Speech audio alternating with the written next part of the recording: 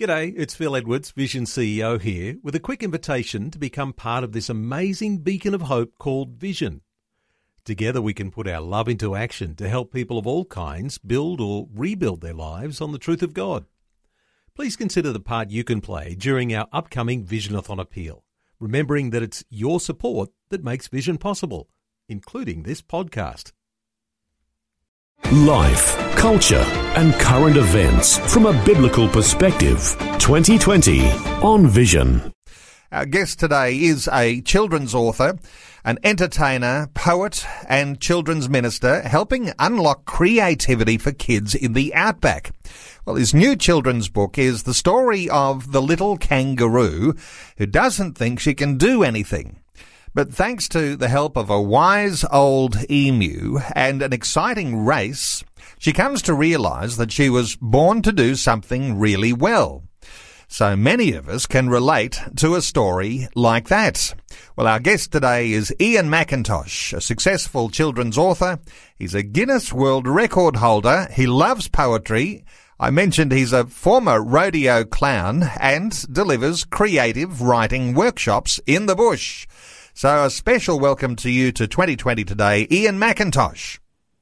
G'day, Neil. Great to be on your program and, great to join you and everybody listening right across Australia. Well, Ian, as I understand it, you're outdoors at the moment at the Strand in Townsville. And for anyone who's visited Townsville, you'll know it is just a wonderful green parkland, fabulous place, the Strand. What's your outlook like there as you're looking out over the water? Well, it's pretty tough this morning, Neil. I had to leave home because we don't have very good mobile reception and come down and do it tough at the Strand while we talk. And I'm looking out across the water. Just off to my left is Magnetic Island. There's a slight breeze today. It looks like, it feels like it's about 25 degrees. And, it's pretty tough looking out across that beautiful blue water. Well, some of us might be a little jealous today and just thinking of you sitting there at the Strand. Look, I mentioned, among other wonderful things that you've done, you used to be a rodeo clown. Take us back to what got you into being a rodeo clown, running around in a ring with bulls bucking. Not everyone's idea of fun. Take us back to those days. No, I guess looking back, I can see why it's not everybody's idea of fun, but I was born in Victoria, and then by the time I was 8 or 9 years old, Mum and Dad had taken us all around Australia, and they decided to get out of the suburbs, and they moved us to the little town of Normanton out in the Gulf of Carpentaria in northwestern Queensland back in the late 70s. And it's just as a part of growing up in the bush, I learned to ride a horse and worked on some cattle stations when I was a kid growing up, and kind of stumbled into being a rodeo clown. I'd actually injured myself riding a horse, and so I couldn't ride a bucking horse at a rodeo at the time, and somebody said, well, we need somebody to clown the bulls. So I thought, well, I can't ride at the moment. I might as well stand in front of a 1,000-pound bull and see if that goes any better for me. So I did it, and I enjoyed it so much, I thought I might as well keep doing this because lots of people were clapping and cheering, and they paid me money to do it. So I thought this could be a good little sideline. Honour to you, because when I've been to rodeos, the most courageous people in the ring are not always the ones who are on the back of the bucking bulls. I'm always actually quite inspired when a rodeo clown is out there, and you actually have got a protection role. It's a serious thing you're doing because you might be dressed up like a clown, but it's a pretty serious business, isn't it? Distracting a bucking bull from trampling rodeo riders. Yeah, look, it's, when it all boils down to it, our job is to keep the pointy end away from the cowboy, and sometimes that means putting life and limb on the line and getting in there and taking a hit, which I had to do on a number of occasions, and it has its risks. So I've spent a little bit of time unconscious, and I'm flying doctor planes and in hospitals and all those sorts of things. But looking back, it's a very memorable part of my life. It's always a great story. Not everybody's been a rodeo clown, and not everybody's got to meet a rodeo clown. And from my perspective, it was the best seat in the house. If I walked out of the arena after the event, it was definitely the place to be. Those days where you needed to get assisted out or carried out on a stretcher wasn't always the best job, but certainly a lot of good memories and a lot of good stories from my rodeo clown days. Okay, well, you're actually telling us you did take a hit or two from having the best seat in the house, rescuing riders, in fact, in really what your job is in distracting the bull. Take us back to when you did get hit. Did you say you were actually carried out of the ring on a stretcher a time or two? So probably my biggest one, the one that people talk about the most, was back in August of 1994 at Boulia Rodeo. And Boulier's a little town of just a few hundred people, about 3 hours south of Mount Isa. And they had a rodeo there every year, and I was contracted to be the rodeo clown. And on that particular day, I remember rolling my barrel out into the arena, my clown barrel. And the next thing I remember is I woke up in hospital, and they told me what had happened is the bull had stopped with the cowboy still on it. So as was my job, I'd ran in and tapped the bull on the head to get him to follow me. And to this day, I don't know really what I did, whether I went too slow or took the bull too cheaply, but he hit me up the backside and I went flying through there like Superman, they said. And I was pretty well until I came into contact with the top rail of the arena fence, which was 3-inch steel. And split my head open, I slid down the fence, and then the bull drove me into the fence a few times. And they said I lost vital signs twice before they got me in the ambulance and took me back to Boulia Hospital, and they flew me up to Mount Isa on the flying doctor plane. And I regained consciousness about 9 hours later. And firstly, they said he's not going to make it. Then they said he's going to have a broken neck and back. But thanks to the grace of God, I walked out of the hospital 2 days later. I probably shouldn't have left that early, but I was able to walk out of the hospital 2 days later.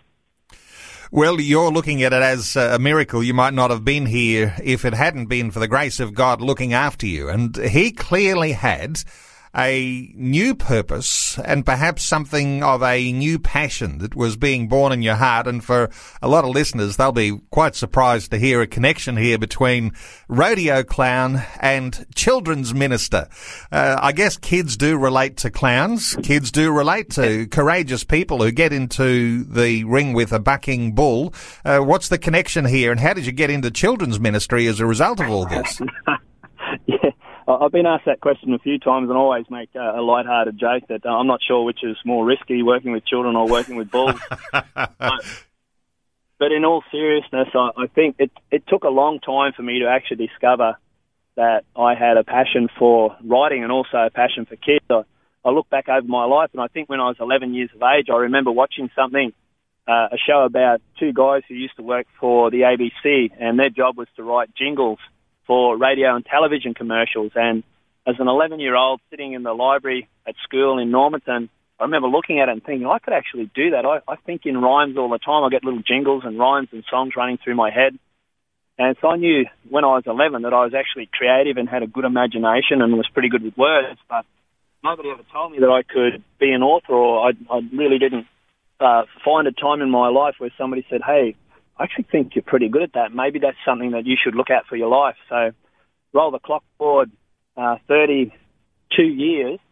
The way I first got into writing children's stories, I was actually at a ballet lesson waiting for my daughter to finish ballet, and sitting outside talking to one of the mothers whose daughter was in doing ballet with my daughter. And the mother had a 2-year-old girl there, and I just remember looking at that girl, and we were friends, and she had some biscuits in her hand, and I thought, just as a joke, I was going to jump out of my chair and go, rah, I'm a Bicky monster, I'm going to eat your Bickies, thinking that she might share her biscuits with me or think it was funny and run and hide behind her mum. But when I actually did that, I'll never forget the little girl stopped and looked at me. She didn't jump back when I jumped up and went, rah, I'm a Bicky monster. She actually stood there, put her hand on her hip, looked up at me, looked down, then reached her leg back and kicked me in the shins. And walked away like only a 2-year-old who's just beaten up a grown man does. And for some reason, at that moment, I didn't get any biscuits, but I did get two things. The first thing I got was a sore shin, and the second thing I got was an idea for a children's story about a Bicky monster. And that's really where it all started. Later on that day, I went home and I typed out what was to become the first ever draft of my first ever children's story, Watch Out for the Bicky Monster. And it took 2 years from the day the little girl kicked me in the shins and wouldn't share her biscuits to when I finally self-published my first book. Well, not all of us have been beaten up by a toddler, but you have had that experience and sore shins to prove it. And so, that was your first book, The Bicky Monster. Is this the second one? The one we're talking about today, The Little Kangaroo, is this the second one, or are there others? So the Little Kangaroo is technically book number 4, but one of the books, the third book, I've only got one copy of that. I was going to turn that into a children's story. The second children's story is called Silly Socks, Sleepy Socks, and the launch of Watch Out for the Bicky Monster went so well that I thought I'm going to have another go at this. So 12 months later, I self-published my second book. In the meantime, I wrote a story about a jellyfish, and I was about to turn that into a book. And Reef HQ Aquarium in Townsville saw it and said, hey, would you mind turning that into a live show rather than a book? And so we ran a series of live shows based on the story, I'd Love to Be a Jellyfish. So that didn't quite make it into a book. So the Little Kangaroo will be my third self-published book that's actually made it as far as a book. We'll talk some about this Little Kangaroo as we go, but take us back to the jellyfish story. And you're saying it was developed into a musical production, and so were you the star of that production? How did that work? Well, I set myself up to be the star, but also brought my wife in on the show to be a bit of a sideline entertainer as well. And she actually became a star of the show. I don't know how that happened, but it just worked that way. Maybe she's a little bit more talented than I am, but we turned it into a 30-minute show where I read the story, then we had some songs and activities based around the story, and we performed that at the Reef HQ Aquarium, and it was really just some extra activities over the school holidays at the aquarium, but the show went so well. I think 7 out of the 8 shows it was sold out, which is not big numbers, only 60 or 80 people, something like that, but still, for me, my first ever stage show, to have a full house almost every session was pretty exciting. It's Neil with you, the Friday edition of 2020. Ian McIntosh is our guest, a successful children's author. He's a Guinness World Record holder. He loves poetry. He's a former rodeo clown and delivers creative writing workshops. We're talking about the passion of your life, how you pursue that, how you discover that, and how you help your children to discover that. You might like to join in our conversation on 1-800 316 316. You can also leave a comment or a question, some contribution to our conversation on our Facebook page, facebook.com/Vision Radio. Ian, let's talk about your book, The Little Kangaroo. It's a children's story.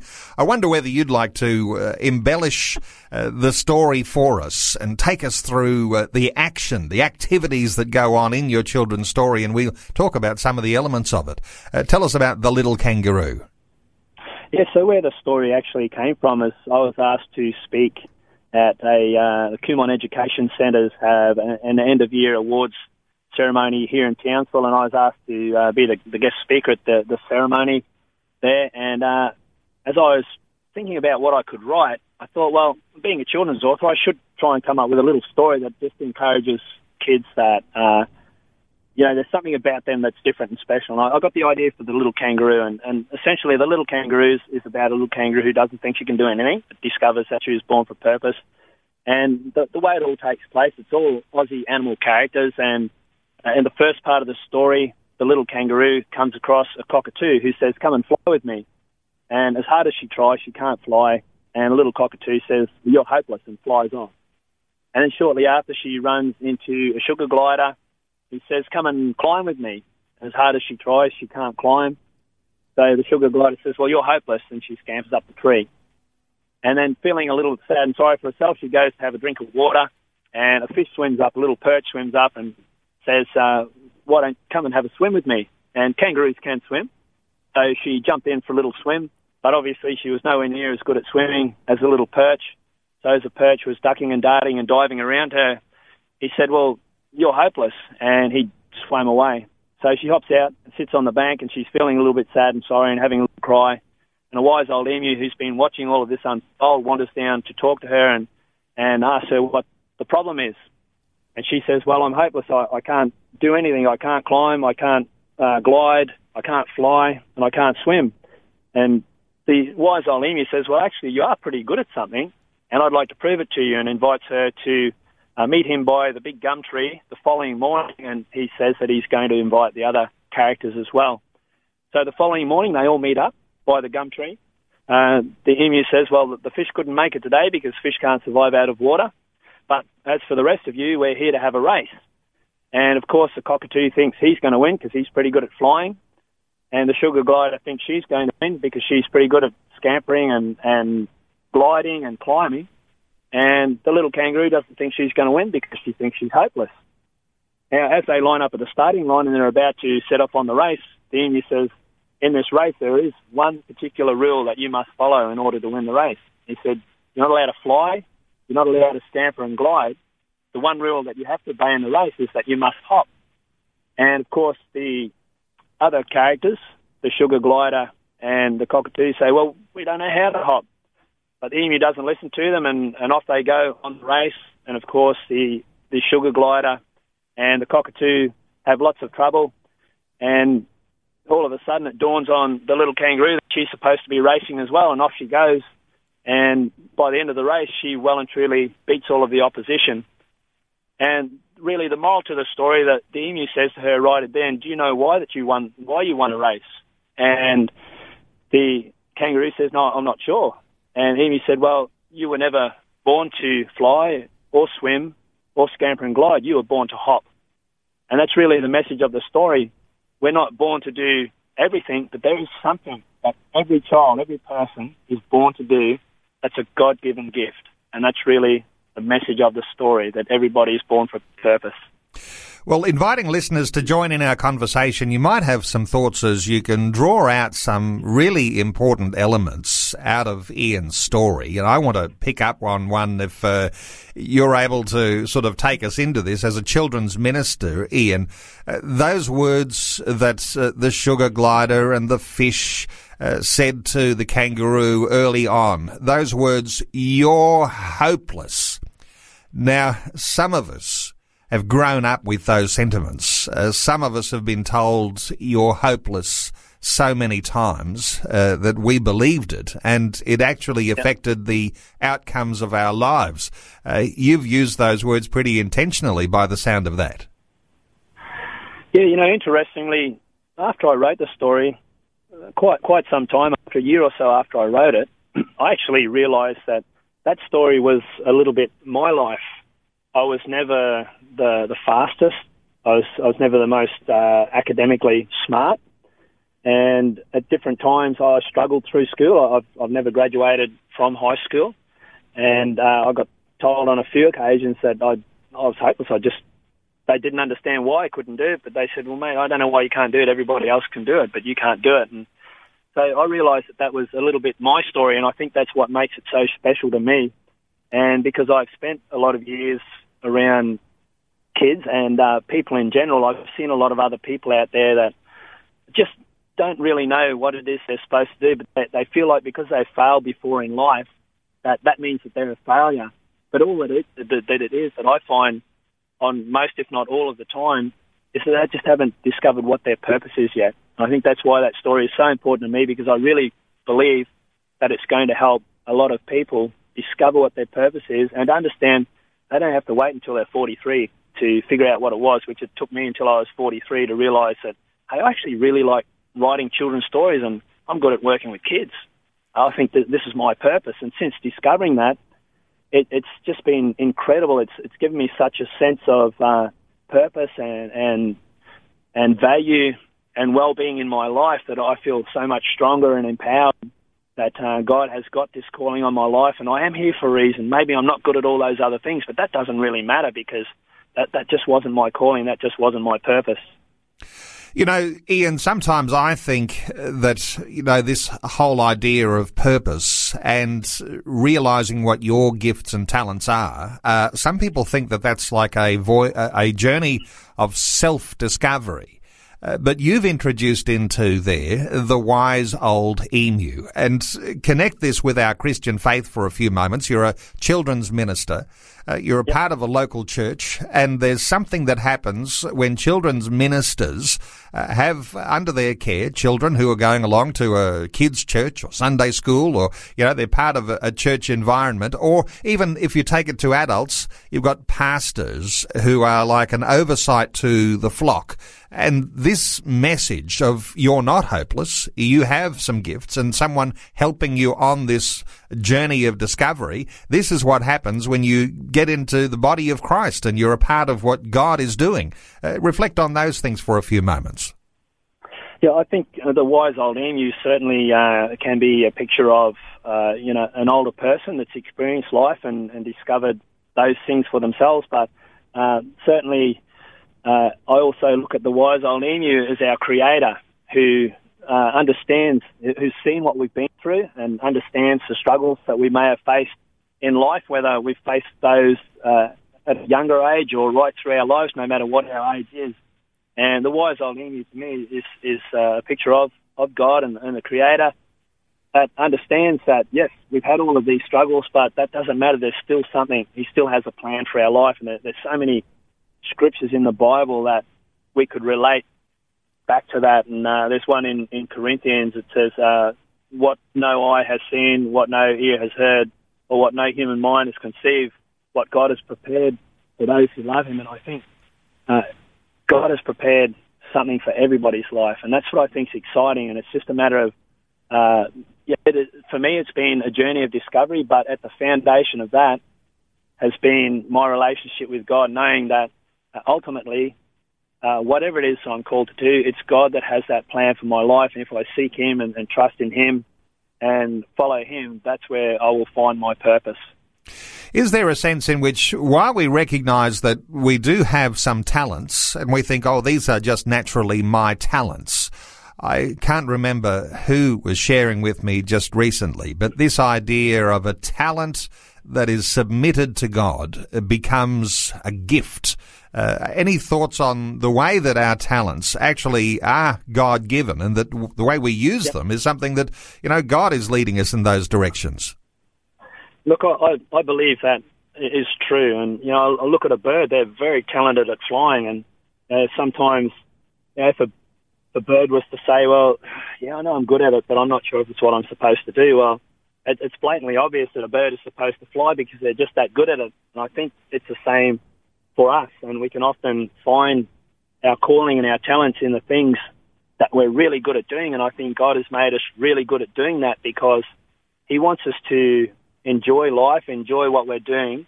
And when we enjoy what we're doing, we inspire other people.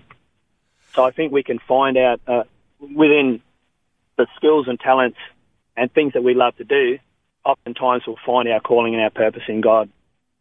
And of course, the calling and purpose, not so much a needle in a haystack where it's just a lifelong search. If you discover this early, it can shape your whole life. It certainly can. And I was speaking to a group of kids. I was out in Western Queensland, just outside of Collinsville, a little town called Scottville, and it's a town of about 350 people. I was there yesterday and speaking to the school, which had about 40 kids in it, and I asked them, I said, what is the legal age that you have to be in order to become an author? And a lot of them said 18, 21, 30 or something like that. And then I said to them, you can become an author at any time in your life. You don't have to wait for any age. You don't have... Ian, I've got to cut in here because we're about to go to news, and we'll pick up this train of thought, and there's lots more to talk about, including your Guinness World Record. We're back with more. Ian McIntosh, our guest, after Vision National News. Before we get into some of the aspirations and dreams, and there is some motive to what you'd like some help to do in getting your book into school libraries everywhere. You run these creative writing workshops, though. Let us in on some of the sorts of things you do and what sort of areas you're working in. Yeah, so with the creative writing workshops, I do those mostly in schools. I've just returned from a week down around Collinsville. I've been up to the Atherton Tablelands. I'm about to head out to the Gulf. I've been down to Brisbane. I'll basically travel anywhere in Australia to visit schools and talk to kids how to think and write more creatively. I share my story, I read my stories, and I show them how to make writing exciting, basically, and have fun using words. Okay, you actually have also helped some very young children to get their own stories into print. Give us a little background on some of the help that you've given to kids over the recent years. Yeah, look, it's a fantastic opportunity. I get to have conversations with parents and kids on a regular basis, and I'm currently helping an 8-year-old boy from Brisbane who loves to write, and just to give him some ideas on how he can take that further. And his parents are pretty keen to look at perhaps getting him to put his story into print. And for me, I think just what a great opportunity, what an inspiration for that child to realise a dream at 8 or 9 years of age, becoming a published author at that age. And I think it just sets them up, whether he goes on to pursue a writing career or not. I think the self-belief that will give him to realise that he's achieved something as amazing as printing a book when he was only 8 will be incredible, and it'll affect him for the rest of his life. Now, you're working with these kids in outback communities, and I know some people will be saying, aren't children learning to unlock all this creativity in their school setting? What's so important about creative writing workshops? And maybe this is for parents who see some special gift in their own child to get into one of these sorts of creative writing opportunities. What's so special about doing something as specialised as you do rather than just relying on school? Well, schools do a fantastic job, and my mum is a retired teacher, and my oldest daughter is currently a teacher. So I have my utmost respect for teachers and education. But from what I found from going into schools is they have so much on their plate, they have so much that they have to focus on. They don't always get the opportunity to explore the creative side of writing. They're very much focused on teaching the technical and don't have as much time as they would like to spend on the creative. So when I go into a school, I come 100% from the creative side and just encourage kids to think about creative writing differently and to use their imagination and to tap into their creativity, which every child naturally has, and to show them ways that they can make what a lot of kids find a little bit boring and mundane, writing a story. I can show them how to take that and make it interesting and make it exciting. So that's really what I do when I go into schools. I just inspire kids to look at writing differently. Let's bring adults into the picture here, because while you might teach creative writing and creative thinking with children, there's a sense in which so many of us listening will say, wow, why wasn't somebody like Ian around when I was going through school? I love to write, but I didn't get the sort of encouragement that I might have gotten if I'd have come into contact with someone like Ian. It's not too late, whatever age in life you are, to get that creativity to work. No, look, it's never too late. And look, I've just received an email from a lady from Melbourne this morning whom I've never met. She's just found me through somebody on Facebook, and she's got some questions about creative writing. And that just happens to be the area that I know. She wants to write a children's story, so I'll be having a conversation with her later today to just give her some tips to help her take it from something that just seems impossible and that may never happen to help her to realise that it is possible and she could become a published author this year if she really wants to. So I love talking to adults as well, because, I mean, I didn't figure it out till I was 43. So I think I do specialise in working with kids, and I talk to kids all over Australia.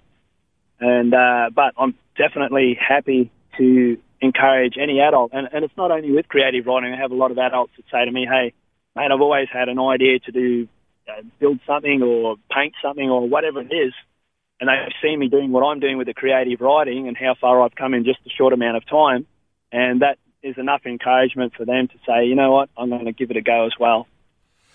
Okay, let's talk about your book, The Little Kangaroo. You've got an aspiration here to actually get this little book into as many school libraries around Australia as you possibly can. And this is where listeners to a conversation like this today might be able to help, because you've got a crowdfunding idea to get your book into schools. It's something you may be thinking is beyond your own personal capacity to do that. So you're bringing in all sorts of people, friends, family. No doubt there'll be lots of people who'll be on the team, and you're inviting people listening to our conversation today to also be a part of that. How can that whole thing work that can get your book into the schools? Yeah, look, the story is essentially about encouraging kids who haven't quite figured out where they fit in, or that somebody believes in them and they were born for purpose, and they have a special gift in their life. So I really want to get the story out to as many people as possible. So what I'm doing with the crowdfunding project is giving people the opportunity to pre-purchase a book that will then be donated to a school on their behalf anywhere in Australia. And that's the goal so far. It's been going incredible, and there's people that have got on board that says, look, I know a kid. Some people are buying books for specific children, which is fine. Others are thinking, well, I know a school that I'd like to give this book to. And that's a way that they can be a part of encouraging kids that somebody believes in them and that they were born for a purpose. And people can buy one book or they can buy hundreds of books. It doesn't really matter. And they can choose where they want the books to go. We've made it super cheap just because we want to get as many books out there as possible. We've done really well so far. We've nearly had 200 books sponsored just in the last couple of weeks.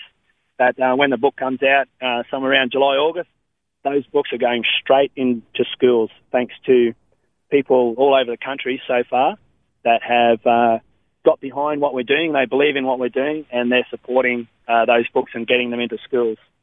As a Christian, we think about children's books, and for some, they'll be thinking, oh, if it's a Christian-style children's book, it'll be overtly Bible, teaching things of the Bible.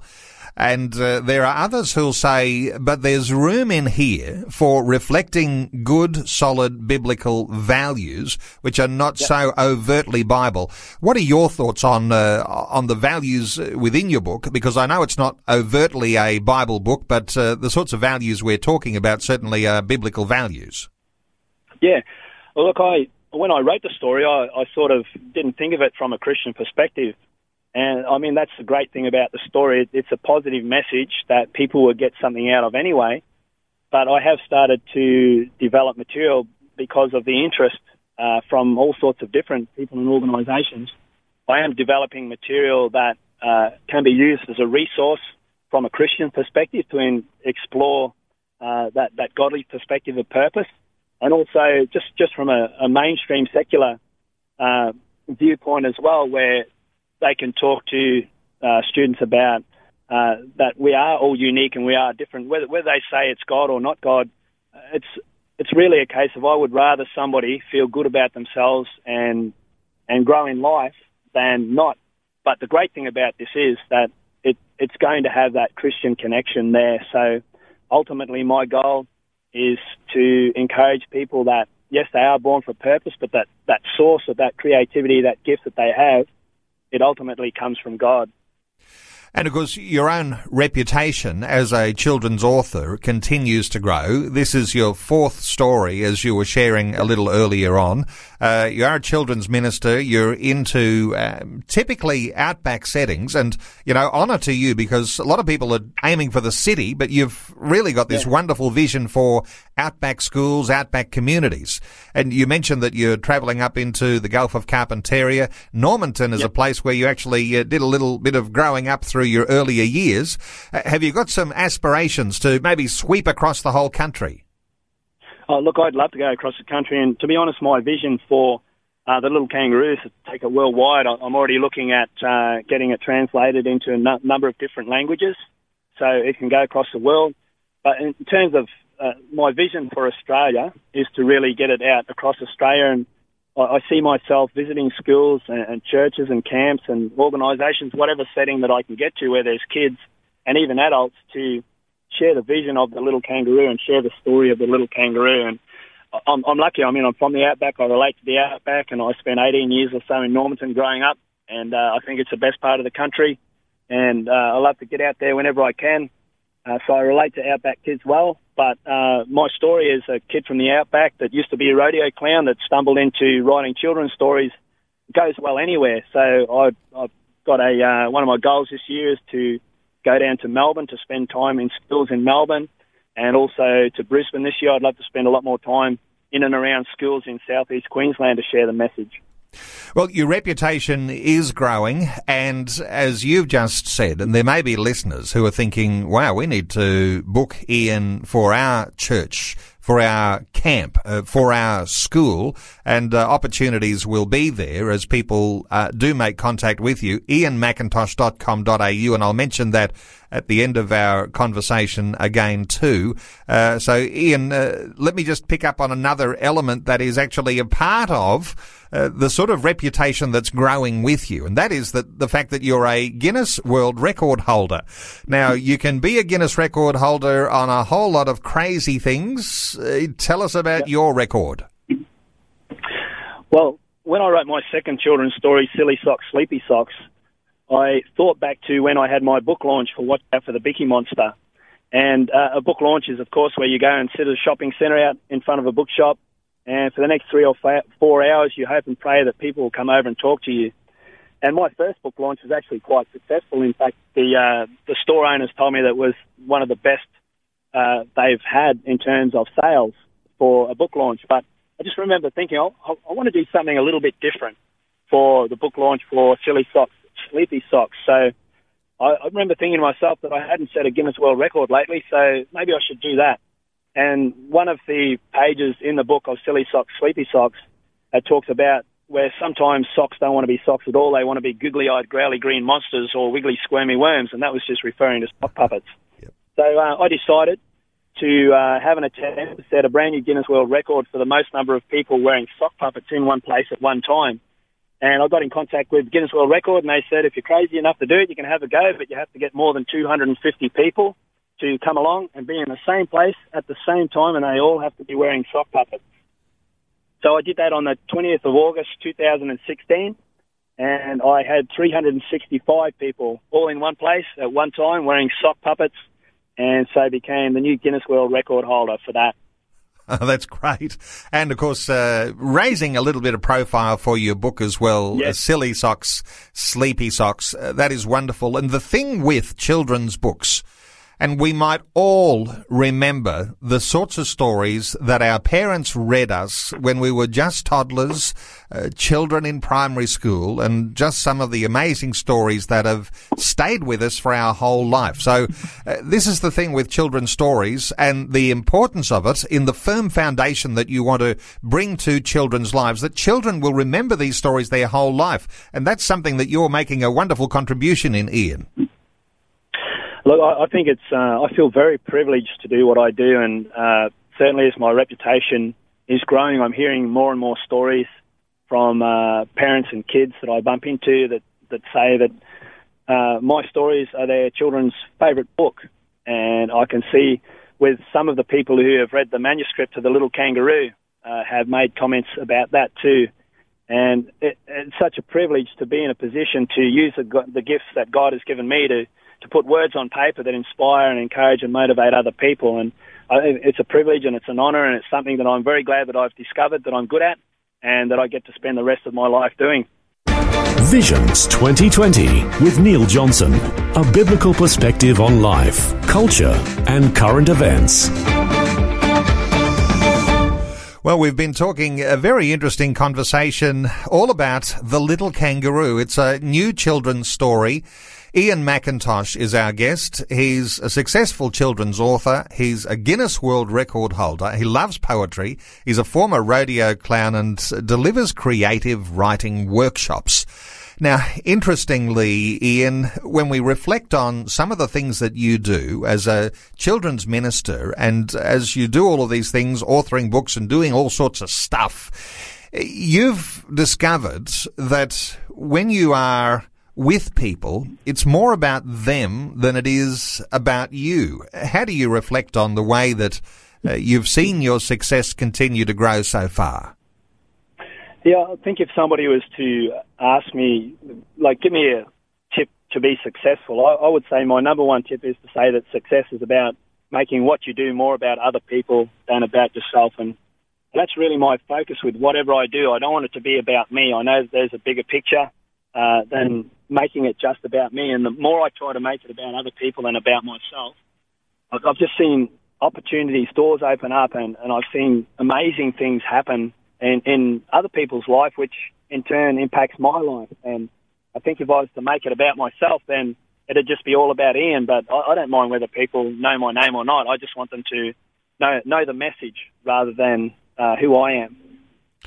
Let's come back to this crowdfunding proposal that you've got. And I know that there'll be some who'll be thinking, you know what, I could support some of those things that Ian is doing.